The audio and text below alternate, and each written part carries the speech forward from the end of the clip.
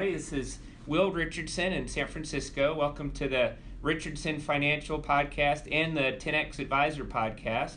Today I'm really excited to be with Brian Heckert. Many of you know Brian. He's the 2016 MDRT president. He's been in the industry for 33 years with 29 MDRT qualifications, 7 core-to-the-table qualifications, and 10 top-of-the-table qualifications. Welcome, Brian. Thank you for having me. I thought would be an interesting conversation is John Moscheidas mentioned to me about a study group that you and he and some other advisors are in. I thought it'd be fun to have you start and just share some of the kinds of things that that study group has been able to help you accomplish over the years. Well, I look at the study group as probably the single biggest advantage that I've had over the previous person I was. Study groups allow you to accumulate knowledge, share ideas, but more importantly, it becomes a board of directors to help you make big decisions in a proper manner. It gives you access to people who've either been through a situation like that or 5 other minds that can help you think through something when nobody else will tell you no. All of us run successful practices, and when your name's at the top of the chart, very few people challenge you on decisions. So it gives other people the opportunity to think through what you believe is a great idea and make sure that you're thinking through all the obstacles and all the benefits of what might happen and put a different spin on it. So it's been a phenomenal approach to growing my practice over the years, and people like John, Brian, Ron, and Peter have just been phenomenal friends. Even though we didn't start off to be friends, they became great friends and excellent business minds to help enhance what I do. It almost sounds like, the way you're the CEO of your firm, and just like the CEO of a big company relies on the board of directors to help see things that maybe no one else is telling him. It sounds like that's exactly what the study group has done for you. Exactly what it's done. Well, when you think about the idea of, and I know you've got a successful qualified plan business is one of the areas of focus that you have, and also my impression is that there's a few MDRT advisors whose businesses you've acquired over the years. It'd be great if you could share with us kind of how you've approached that and what that's looked like for you.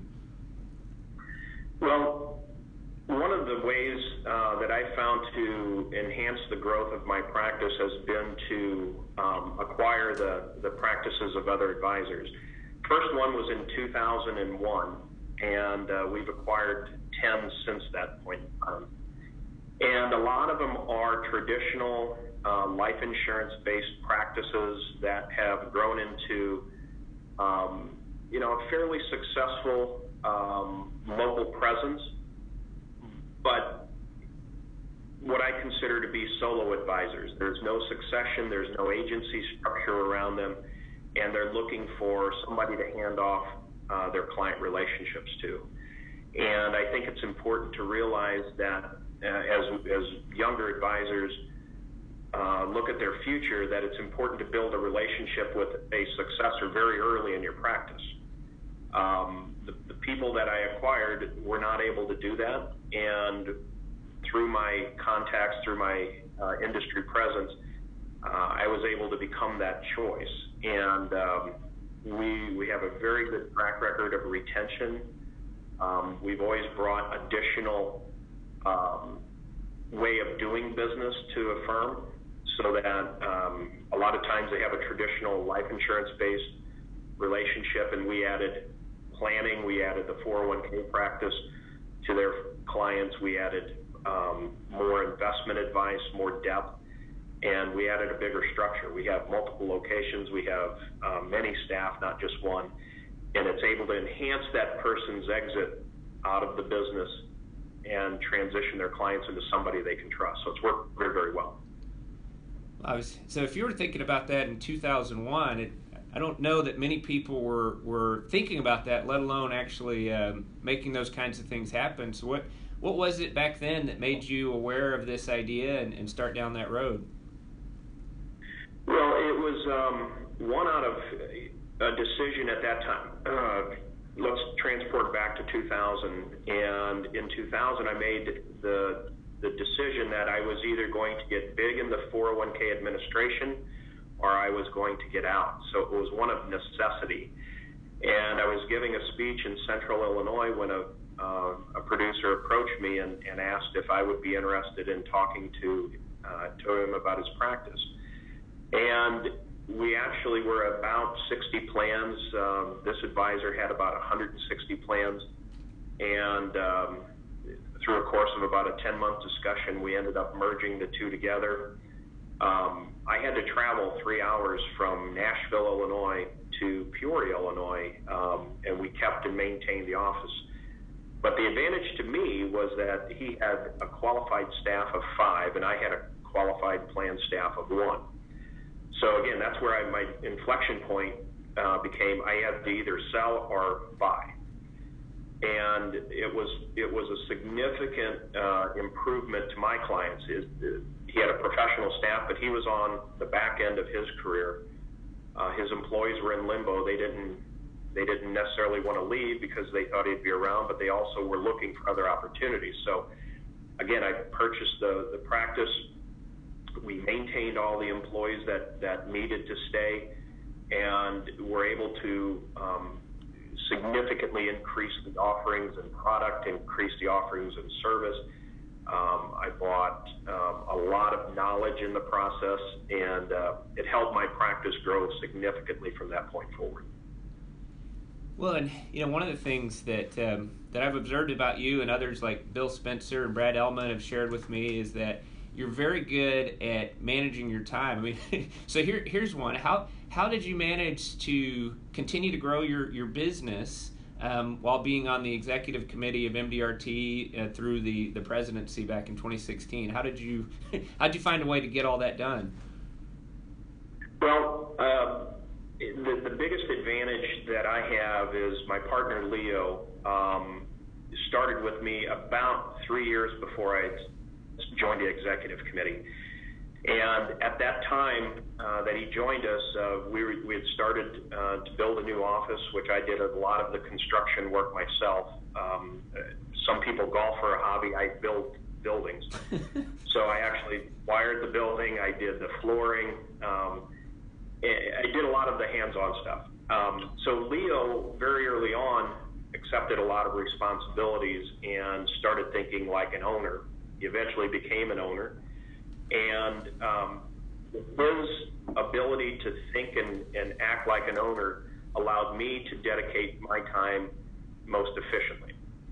The one thing that I've noticed in working with successful producers over the last 5 years on the executive committee is there's a commonality of efficiency. They do the things that they need to do, and they don't do the things they don't need to do. So my commitment on the executive committee consumed about 60% of my time, but almost 90% of my mental capacity. MDRT is going through significant growth. We went through probably an extra 3 to 4 weeks of meeting time on top of a very busy schedule for the strategic plan. And as I was compressing all of my productivity into fewer and fewer days, what I found was there were less things that I had to do that I thought I had to do in the past, and more things that I was better at and focus on my best things. I consider myself very good at a few things. Establishing a relationship with a client, solving problems, my ability to think through problems for a client are, in my mind, my best asset. And the things I don't like to do are the things that I've hired great, smart people to handle. I don't do the paperwork. I review it, but I don't do it. I don't set my appointments. There are other people in my office that are 10 times better at establishing appointments. And I don't do meetings with vendors. When there's ideas that vendors bring, they bring them to somebody else in the office who's better suited to hear those ideas, not distracted by the other thinking. So we've eliminated vendor visits and basically outside input. But it was important that we still hear those messages. Vendors have great ideas, they bring great products to the table, and I didn't want to miss that. So what we've done is assign times that either Leo or somebody else in my office would meet with these vendors. So the key takeaway from efficiency of time that I think your viewers can take away is find the things that you're best at and completely identify the things that are time wasters. Communication, social media, all these other things that distract you on a regular basis. And you'll find that you really do a lot of your work in just a few hours a day and make those hours the most efficient and the most productive will help you manage your time a lot better. Well, what's amazing about that is to think about not only the 60% of your time, but the 90% of your mental space that you mentioned. So you had to figure out how to be most effective with the time you were given, and I've got to think that's just helped your business tremendously. Now that you're no longer on the executive committee, you've got all that time back, and you know how to do your highest and best work. You mentioned social media, so Bill said you adopted a strategy recently. I think he called it the minimize distraction strategy. So what were you doing on social media before you changed that habit, and what are you doing now with it? Well, again, if you look around at any dinner table, people are grabbing their phones. If you watch somebody in an office, you'll see the pop-ups for every time a message comes in, every time an email comes in. The social media companies and Microsoft and Apple are very good at alerting you that there's some reason to use their product every day. So just simply turning off alerts on your phone. Turn off the banners. It's amazing that if you don't know when an email comes in, it'll still be there when you want to go to it at a time. Getting a notification that some of my friends are eating dinner somewhere is not important in my day, but it's important to them. And I can choose at a point in time in the day where I have some downtime or I choose to take a break. I call it my mental candy. If I want to go to it, I can go to it on my terms, not on Apple's or Microsoft's terms. So shutting those things off are the first thing that you can do. In one of my speeches I give, I actually chronicle where there's about 187 days that are wasted just merely seconds at a time. Social media, I've done almost a complete turn off of that. I let my wife do the post for the family reason. She loves it, but she's even limited her time on there. And then I focus on the relationships that I want to build. And while everybody else is doing it through social media, which is great, there's a place for that.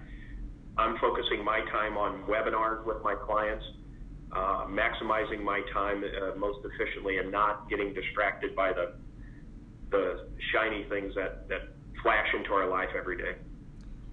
Well, that's a big. So I think you just said we if we're not thoughtful, we can waste about half the year. Did I get that number right? It's 197 or 197 days can be wasted easily if you do the math at a second a time, and that includes travel to appointments that you could do through a visual like this, and we're adapting that. Our clients love it because, as I tell them, it doesn't matter where they are physically or where I am physically. What it matters is where they want to go. And if I can give them an answer without having to drive 2 to 3 hours, which in my area, my successful clients are 3 to 5 hours away from my physical office. So if I can redirect that time into solving their problems and we just communicate visually through a computer, I find that to be the biggest advance of my personal time. And that's where my biggest time waster was.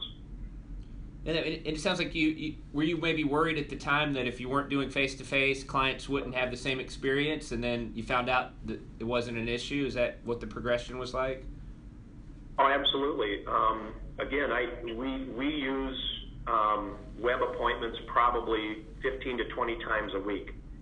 And my son is a testament, Brandon, is a testament to how that can work even if there's not a warm relationship. So he just recently had a client that was taken from a completely cold relationship to actually moving over almost $500,000 through nothing but a series of 3 web appointments. And he's 23 years old. They're in their 60s. Wow. So the people that say the old traditional way, older clients do not adapt to technology, or, in my opinion, not facing the reality that those same clients are FaceTiming their grandkids every day. They're using technology, they just may not have access. What we've done in that situation is we make the ability to link to us very easy. So rather than a GoToMeeting where they have to download, we have our own web system, which we email a link, they click on the link and it becomes live. They don't have to go through a download, they don't have to go through a series of passwords. It makes it very easy to connect with them. What is, you created your own, or what is the system that you're using?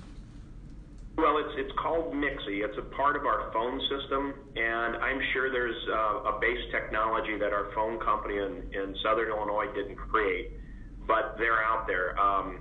Some people I know are using a lot of different technologies.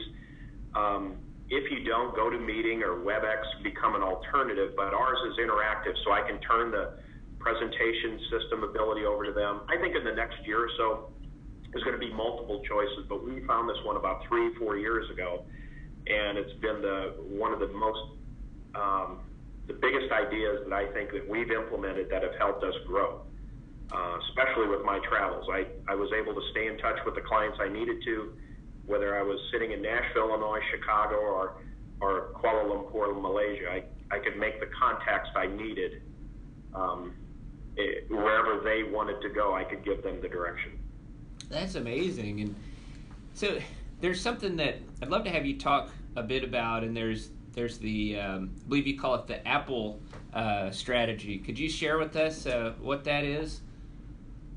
Sure. A few years ago, I found myself trying to describe how our philosophy did not compete against index-only investing. It didn't compete against a managed-only approach, and it veered away from using the guarantees of insurance companies, and it was kind of a combination of all 3 of them.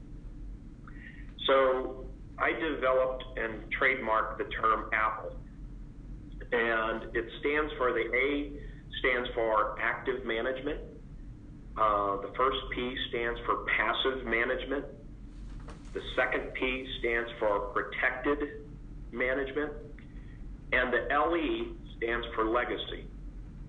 So in our concept, we don't argue for or against active. We don't active for or against passive.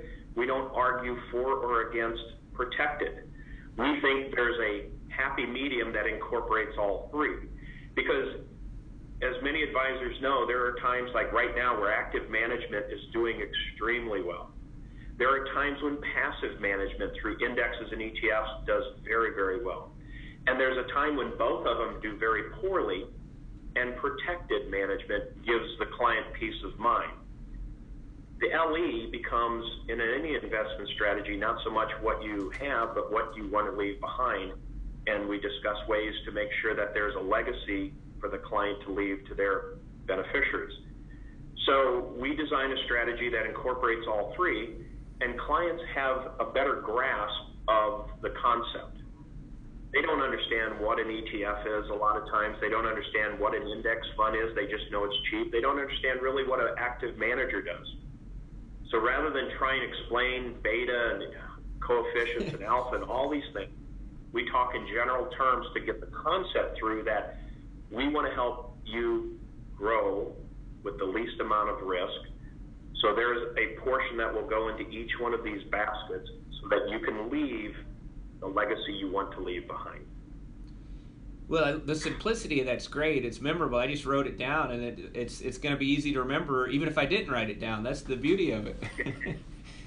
So there you go. That's what we want. When you said the protected, now did I understand you right? Or you say, is that using some of the guarantees and cash value life insurance or things like that, or what was that component of it? Sure. So protected, depending on the time. At one time, a few years ago, when variable annuities offered a fair trade-off between expenses and guarantees, we were using variable annuities in some capacity. As those costs have increased and the benefits have reduced, we started using other types of products that offer protections. It could be CDs at a bank. It could be other types of investments that give some shield. Cash value life insurance is a great one as a bond alternative, where you transfer the bond risk that we all know is coming when interest rates go up to an insurance company's portfolio and let them take the risk, where our clients can use that as a safety net to accumulate money. And then the beauty about a cash value life insurance is it then provides that legacy guarantee through the death benefits to make sure that people don't outlive their legacy. Well, that makes a lot of sense, and that's such a great way to give them a visual for something. And what you're saying is, like, we look at all these things. It's not one or the other. It's putting it all together in a way that accomplishes multiple things, right? There was a video on your website that I thought was really interesting, and it was really illustrative of this idea of little things make a big difference over time. Can you tell us a little bit about what that latte concept means to you? Yeah, and I'm in the 401k world. We live in that life every day where clients are choosing literally between a cup of coffee or money in their 401k plan. And in our meetings, we're very passionate about making sure people capture a percent at a time. And it's the stress on the $5 and $10 per week that will make a difference of hundreds and hundreds of dollars in per month in their retirement paycheck that make the difference. So I wrote a book on 401ks, and one of the things I talk about is the power of a compounding. That we all understand the concept, but to most people that's a foreign concept. For most participants, they don't understand the difference of $5 a week and the impact that can have at their retirement. So again, I think the message that we try and get across is to use everyday examples to impact people's lives effectively. That, if they can't get to the 10% that they need to be contributing, taking 1% now, which is again $5 to $10 a week in most people's paycheck, that's a couple of coffees, and take that money and then add 1% today, 6 months from now add another 1%, and then all of a sudden over a 5-year period, if they're systematic about increasing it 1% every 6 months, that's a 10% increase in their contributions. So I use the example, it's the same way you eat a whale. You don't eat it all in one sitting, you eat it a bite at a time, and that's how you get from 5% to 15%, is to take it one bite at a time. Give up a coffee, give up that stop at a local restaurant, and focus on the things so that you can give up coffee today so that you can eat steak when you retire. That seems like a good trade-off. Yeah. To me, it makes sense.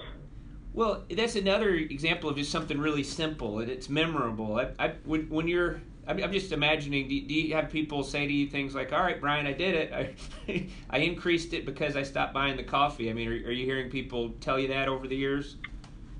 I do. I've been in the business long enough where I'm starting to see those 20-year-olds I talked to many years ago now become 40 and 50-year-olds. And the beauty of our business is that we do not get instant reflection on the pain we cause by making them make some hard financial decisions, but we do get to see the pleasure of that when they mature into their lifestyle that they've always dreamed they wanted. There's the memorable break points when they come in after a few years and they review when they've hit enough in their retirement balance to equal what they make in a year, and then the next break-off point is when they made as much, they had enough growth in their 401k balance to equal their salary. It's very refreshing to know that we helped get them on that path 30 years ago, and they've maintained it.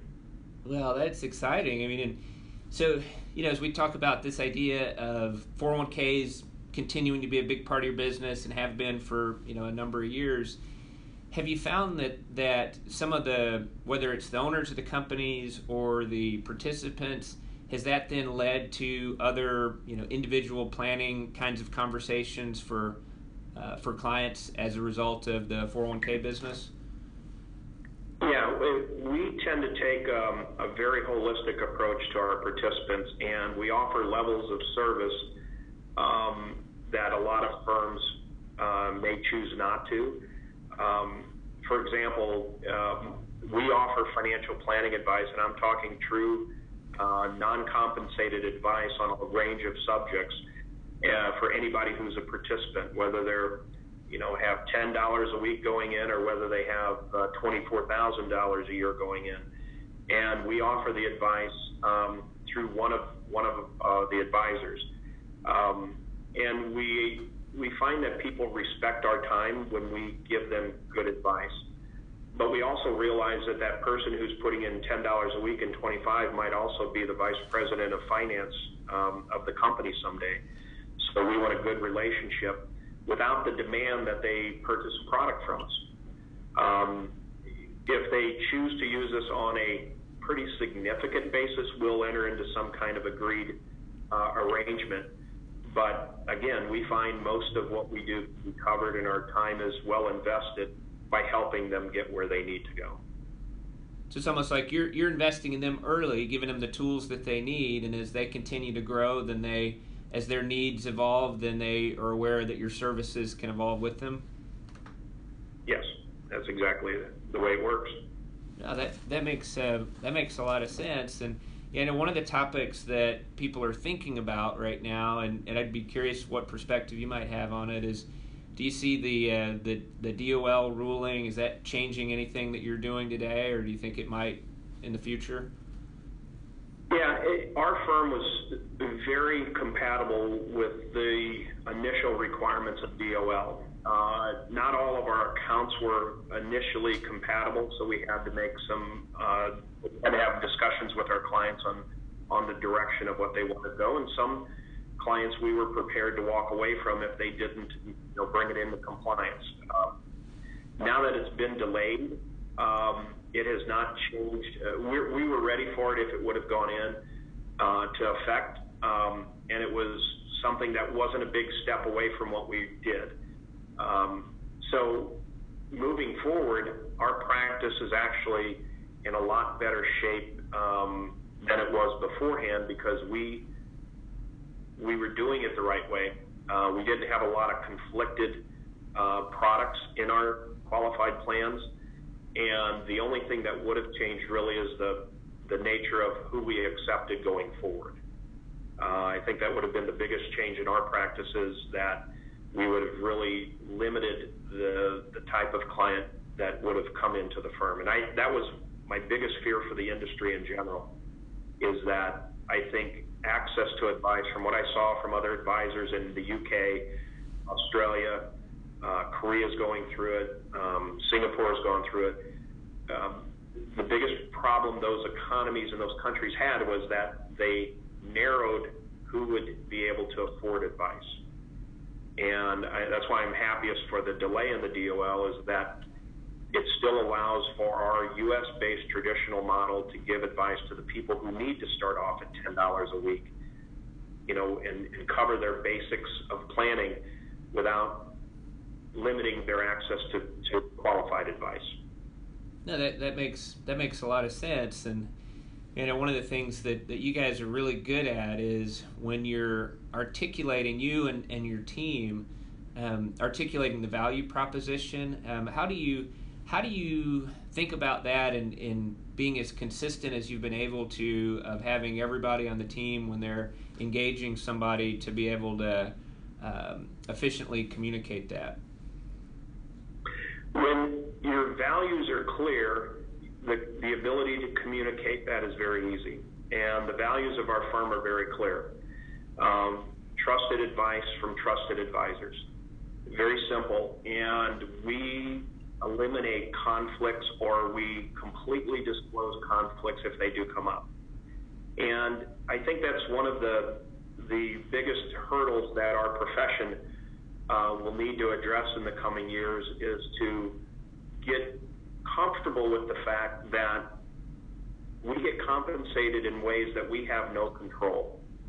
There are products that we feel are best that pay a compensation that is non-negotiable. And what we started doing years ago is just having a very clear, open discussion about that. And by doing that, it gives us clarity in the ability to solve problems. You know, if somebody doesn't like life insurance, for example, I say, well, I don't like certain cars. It doesn't mean that you have to do it, but I have to discuss life insurance as an option if I feel it's a problem. If you choose to buy it from us, we'll help you find a great company to solve that problem. If you choose to use somebody else, that's great. We'll help you give advice on there.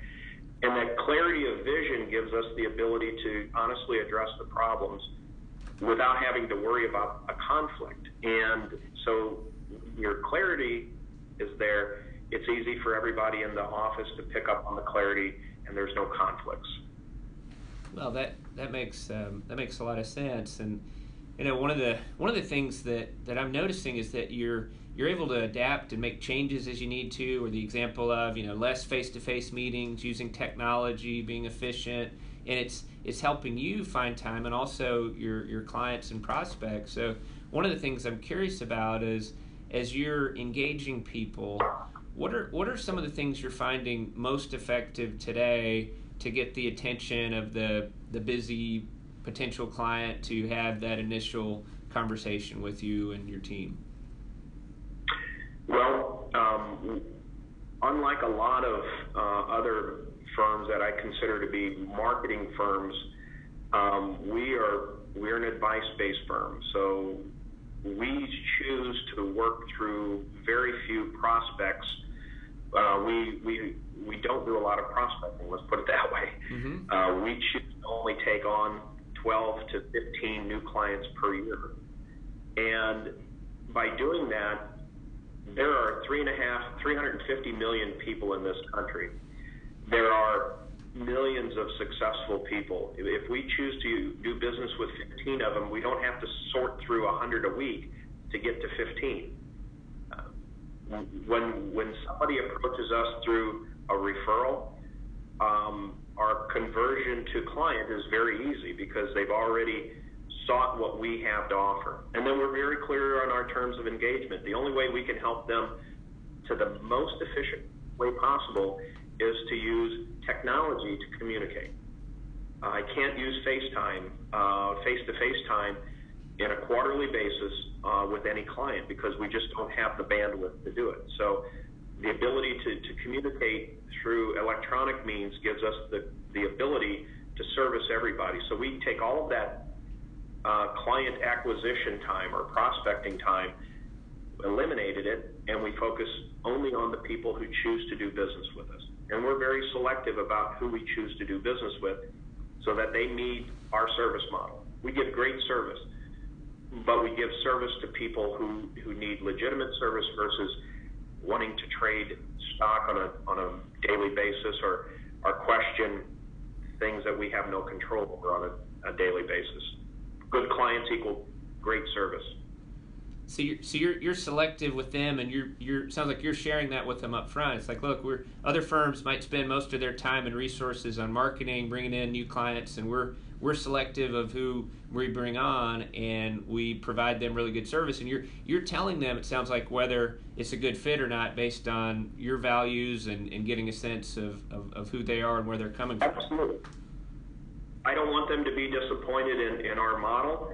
I want them to be happy, and I just had that the other day. A very nice potential client called us, asked us a few questions that I felt uncomfortable with as far as, you know, the demands. They were for quarterly meetings and face-to-face meetings, and they were hours away. And I just said, look, there may be somebody that can help you, but that somebody is not going to be us. And I don't want to disappoint you or the person that referred you a year from now. I'd rather help you find somebody who can handle you in the best way that you want to be handled, so that we can focus on the people who like our model. And it was a very nice communication, got very good reviews back from the referrer, and it was best for both of us. I wasn't going to be able to deliver no matter what the size of their account was, and it would diminish what I could provide to my already awesome clients. That makes sense. I mean, it's good philosophy, and we talked a little bit about Apple. I know there's a few other unique processes that you've developed, so thought it'd be fun to go through some of those. So the next one I have is Core. Can you share that one with us? Core is our online-based planning program, and we use eMoney as our base planning software. But Core is a play on the Apple theme, and it's the core of what we do. It's an aggregation engine, and what it does is, even if they choose not to use it on the client portal, we engage our clients to use it on our side, because I can answer questions instantaneously. If they help us keep links updated, I can check to make sure our models and our portfolios are compatible with what they have in their 401k, if we don't have that, with what's going on in their personal life. And as one of my clients used us in a matter to help explain retirement and the cash flow needed if they were going to buy a vacation home, we used Core to open up the web portal in their home. I was 4 hours away from them. The husband and wife were sitting there. We had an open discussion about what if they buy this home that they're looking at. What happens if they borrow? What happens if they pay cash and take it out of their portfolio? And we were able to have a very honest, open discussion about the cash flow needs in a visual basis, which was the way one spouse wanted to see it, versus a numerical basis, which is the way the other spouse was trying to explain it. So Core is that web portal powered by eMoney that we use with almost every client that we have. Every client will at least see the cash flow and the destination type of portal to give them an idea of what they need, and then from their needs we back plan into what they should be doing from an investment standpoint and a savings standpoint. Well, it's another way you're simplifying something and making it visual. I looked at the example of one person needed to see the numbers, the other person needed to see that visual, and you were able to do that in a way where they both understood and probably felt a lot better about their previous understanding of all these topics from before they were working with you. Yeah, exactly. Well, how do you think about this? So right now I know a big topic is, as people are living longer and generating income at retirement is a big focus for a lot of people. So how do you think about this basket approach for income? So one thing, there have been multiple people who have used the concept, but again, we use baskets full of apples. We kept with the apple thing. Right. And some people use buckets. We use apples. I grew up on a farm. A bucket meant work. A basket meant pleasure. So in the basket approach, what we discuss often is to make sure that first basket that they have is a 5-year basket of income, so that irregardless of the market fluctuations, they have a place to go for 5 years where they know they don't have to worry about what's happening in the other 5 baskets as far as the market goes.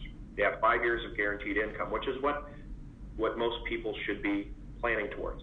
That second basket is mildly conservative and just a little bit higher yield. We can shoot for a little bit more. So now we have 10 years of income in either something extremely liquid, low yield, and something moderately liquid with a little bit higher yield. So 10 years of income will give us the opportunity to look back and pick exit points if we need to create more opportunities out of the other 4 baskets. So we just use modeling to create a a moderate, and a more aggressive, and a more aggressive, and more aggressive, and most aggressive.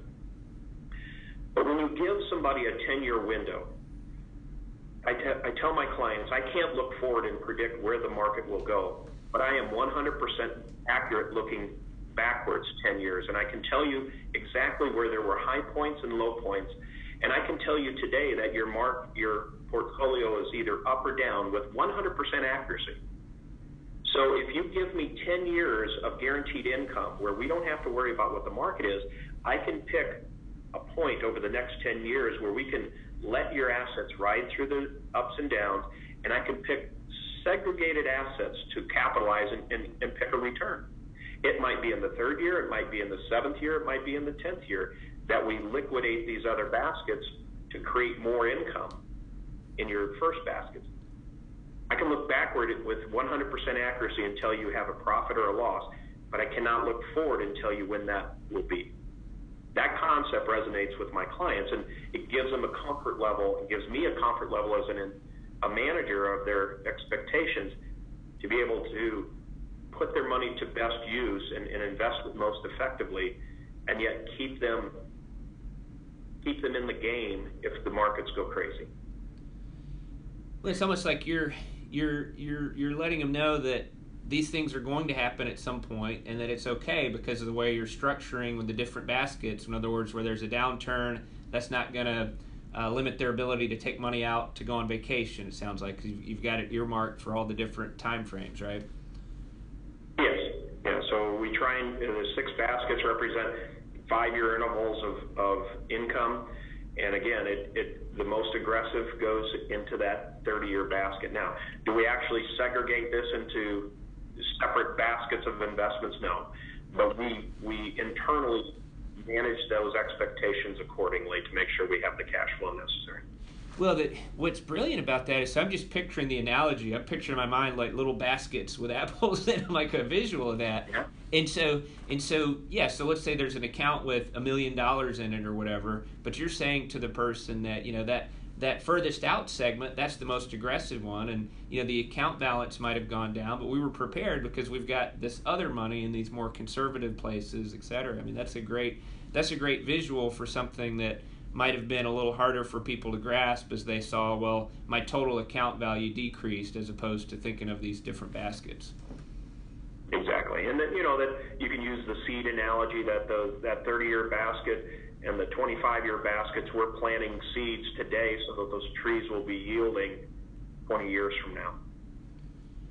Well, what this the concept, this idea of the maximizer for life insurance, how does that play into everything?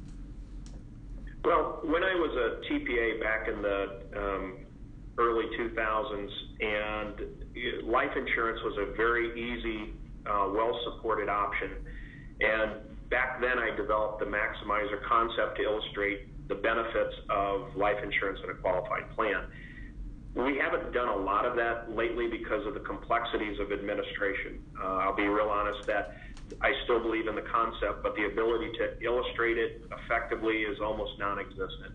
But in the day, that was a way, again, to take a very complex topic, break it down into the fundamentals of what it is, and that's turning retirement plan money into tax-free death benefits eventually, and the economics of how that drain of those insurance costs was actually paid for by tax-deductible dollars. It worked very effectively. Unfortunately, in today's environment, very, very difficult to put that onto paper, and even more difficult to service due to the relationships with some of the manufacturers. Well, speaking of 401ks, there's another great kind of phrase that you've created. One of your unique processes, 401k know-how. So what's that experience like for your clients? So we the 401 know-how, as I mentioned earlier, I wrote the book called 401 Know-How and an Insider's Guide to Retirement Plans. And it started off as a user's manual, and through my study group, they encouraged me to take that further. And so I found a great person to help me write and research the elements of the book. So last year, about this time, we came out and went ahead and published the book. So it's one of those things that started with some encouragement from my guys in my study group, and it's now it's available on Amazon. You can get it on Kindle. And so 401 Know-How describes the processes that we go through. And when we do an education meeting, most people talk about funds and the basics of the investments, where we talk about putting away money and a cup of coffee and the different types of things that are important to an employee. We then back that up with a report that we can provide each participant, which is a very detailed gap analysis. Here's what you need, here's where you are, and the gap is what we need to plan for. So part of that process that we found easy to explain is a recurring theme of people who didn't have enough money to put into their 401k plan was that they received a significant refund check at retirement. And if you do the math, a lot of my participants are making $30,000 to $40,000 a year, and they're getting $3,000 and $4,000 refund checks. Well, math, 10%. So what we found was people were over withholding in their weekly paycheck and then not able to find any extra money to put into the 401k plan. So they would get their refund check, and that would pay off their credit card bill that they ran up because they didn't have enough cash. So part of our 401 Know-How approach was to sit down and do an analysis of their paycheck, which our software program allows us to do, and it will actually evaluate if they went from single and one, which most employees, when they start with a company, they're single, not married, no dependents, and we found that they never changed their W-4. So they started at a company when they were 25 and they put single and zero, and then when they got married and had children, all of a sudden they didn't plan to have a $3,000 refund check. It just happened as the life around them changed and their tax return changed. So what we found is this payroll approach gives us the ability to, within a 10-minute interview, we're able to show them the impact of going from single and zero to married and four actually created about a 10% contribution, and their take-home pay stayed exactly the same. So what we did was we transferred their refund check that they normally were getting, changed and lowered their withholding on their W-4, so they were withholding less taxes, and then we were able to divert that 10% into the 401k plan, or maybe 5% 401k and 5% extra cash each week, so they could start paying cash for purchases instead of using their credit card. Wow. So it's almost like you found extra money by just helping them think differently about updating things over time, and that's really that's a great example of value add for a whole bunch of people. Well, and again, we found that very smart people just never think through all of the different things. Life's busy, right? And it's up to us as advisors to help them understand where we can find ways to help them. And I have yet to find that person that takes that $3,000 refund check and turns around and invests it into a retirement program. They use it to buy things that they sacrificed all year not to get. They buy a trampoline or a swimming pool or four-wheeler or whatever, and they get into habits of famine to feast. And in the meantime, they're not putting anything away. So a common question I have when I talk to enrollees is, they mentioned they don't have enough money to put in. I asked them, I said, how big was your refund check? And the minute they tell me that, if they legitimately can't put in and they're getting a big refund check, I said, the next step is I have a W-4 with me. I said, let's change your W-4 withholding to something that's more adequate for your current situation so that we can now redirect that into your 401k savings.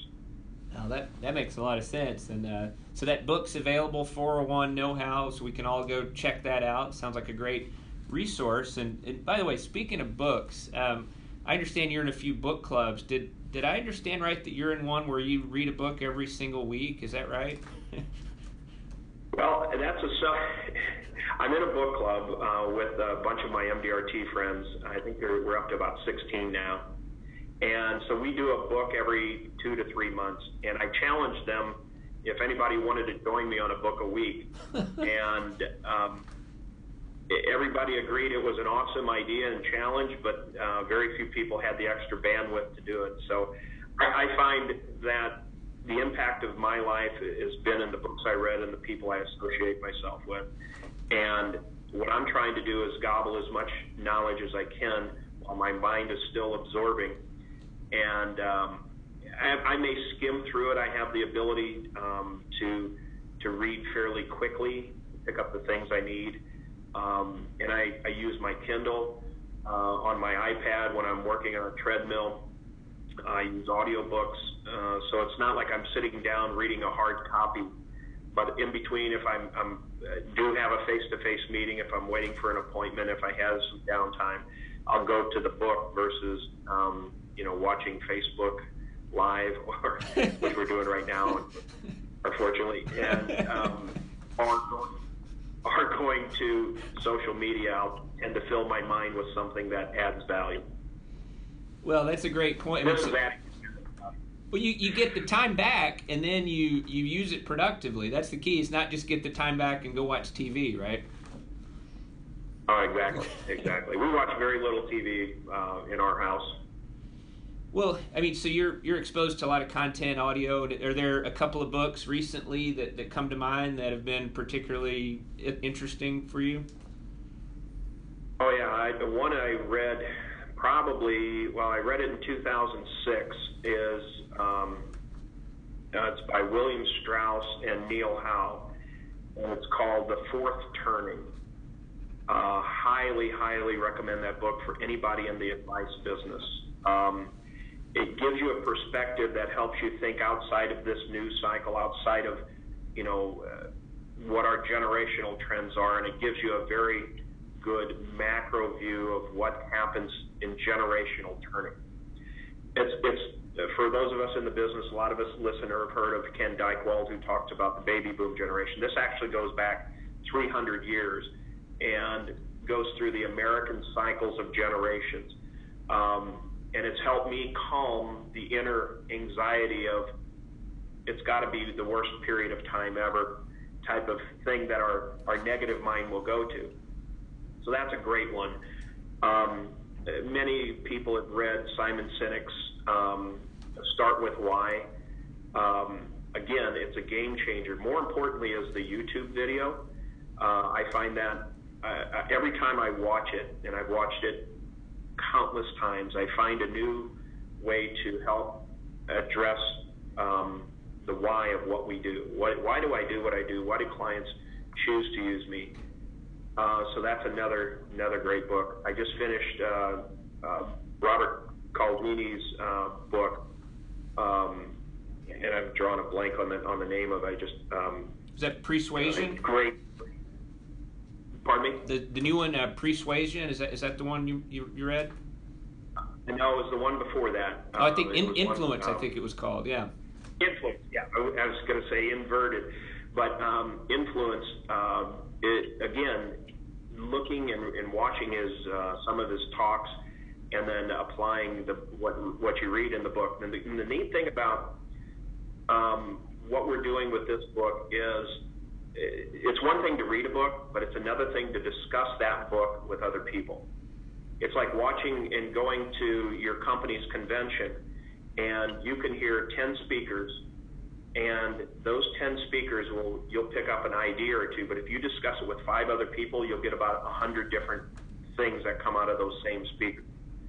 Same thing with a book club. I never understood the power of it until we read the Maxwell 5 Levels of Leadership, which is going to be the last book I close with for you. The Maxwell 5 Levels of Leadership, again, Bill Spencer's in the book club, and what we did is we compared notes, and one of the members said, that's all great, but here was my takeaway. He goes, we're leaders of our clients' decision-making process. And those 5 levels apply to each stage of a relationship in a client relationship. And that was the mind opener for me. And it's where I started thinking about myself in a leadership role, not in a traditional sense of here, my title is X, CEO of my firm, president of MDRT. but I'm actually CEO of my client's financial life. And if I'm only on level one, which is just purely, I'm the advisor, you're the client, take it or leave it type of approach, versus to get to level 5, which I spend all of my time giving clients a leadership decision-making process that they want to tell other people about. That was the mind opener for me on the Maxwell book. So it's John Maxwell's 5 Levels of Leadership. So for any of these organizations, absolutely a must. And don't read it just once. Read it multiple times. Then talk to somebody else and have them read it along with you. So best things in the world. Those books are a good start to round out anybody's library. That's great. I mean, I'm excited about getting acquainted and reacquainted with all of those. And just a couple of other quick things as we wrap up. I mean, so how do you think about right now, today, where we are, 2017? What are you most excited about just in terms of the business?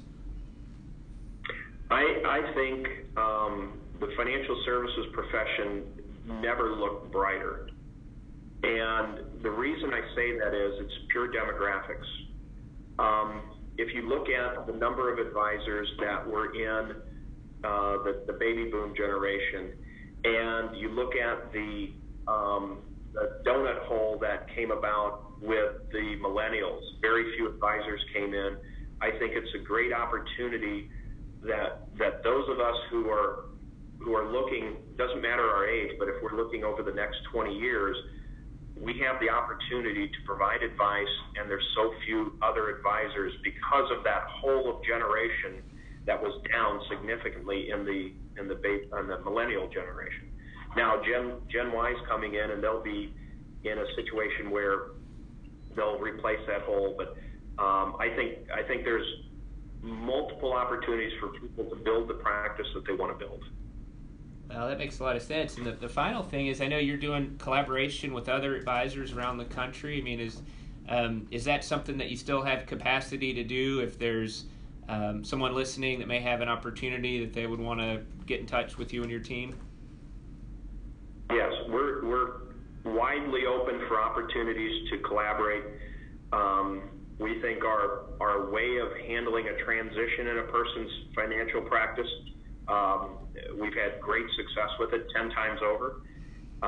And we feel we add value, not just access, but we add value to every relationship that we've done that to. And then from a mentoring standpoint, whether people want to use the mentoring advice or they want to be a mentor, I can't stress enough for your viewers how important it is to help other people. And then no matter where you're at in your career, seek a mentor to help you grow to where you want to grow. Well, this has been great, Brian. Thanks for sharing your wisdom with us today. Been a lot of great topics and takeaways that I know will be really helpful to everybody. All right, glad you invited me, and I hope I was able to add some value today. Definitely.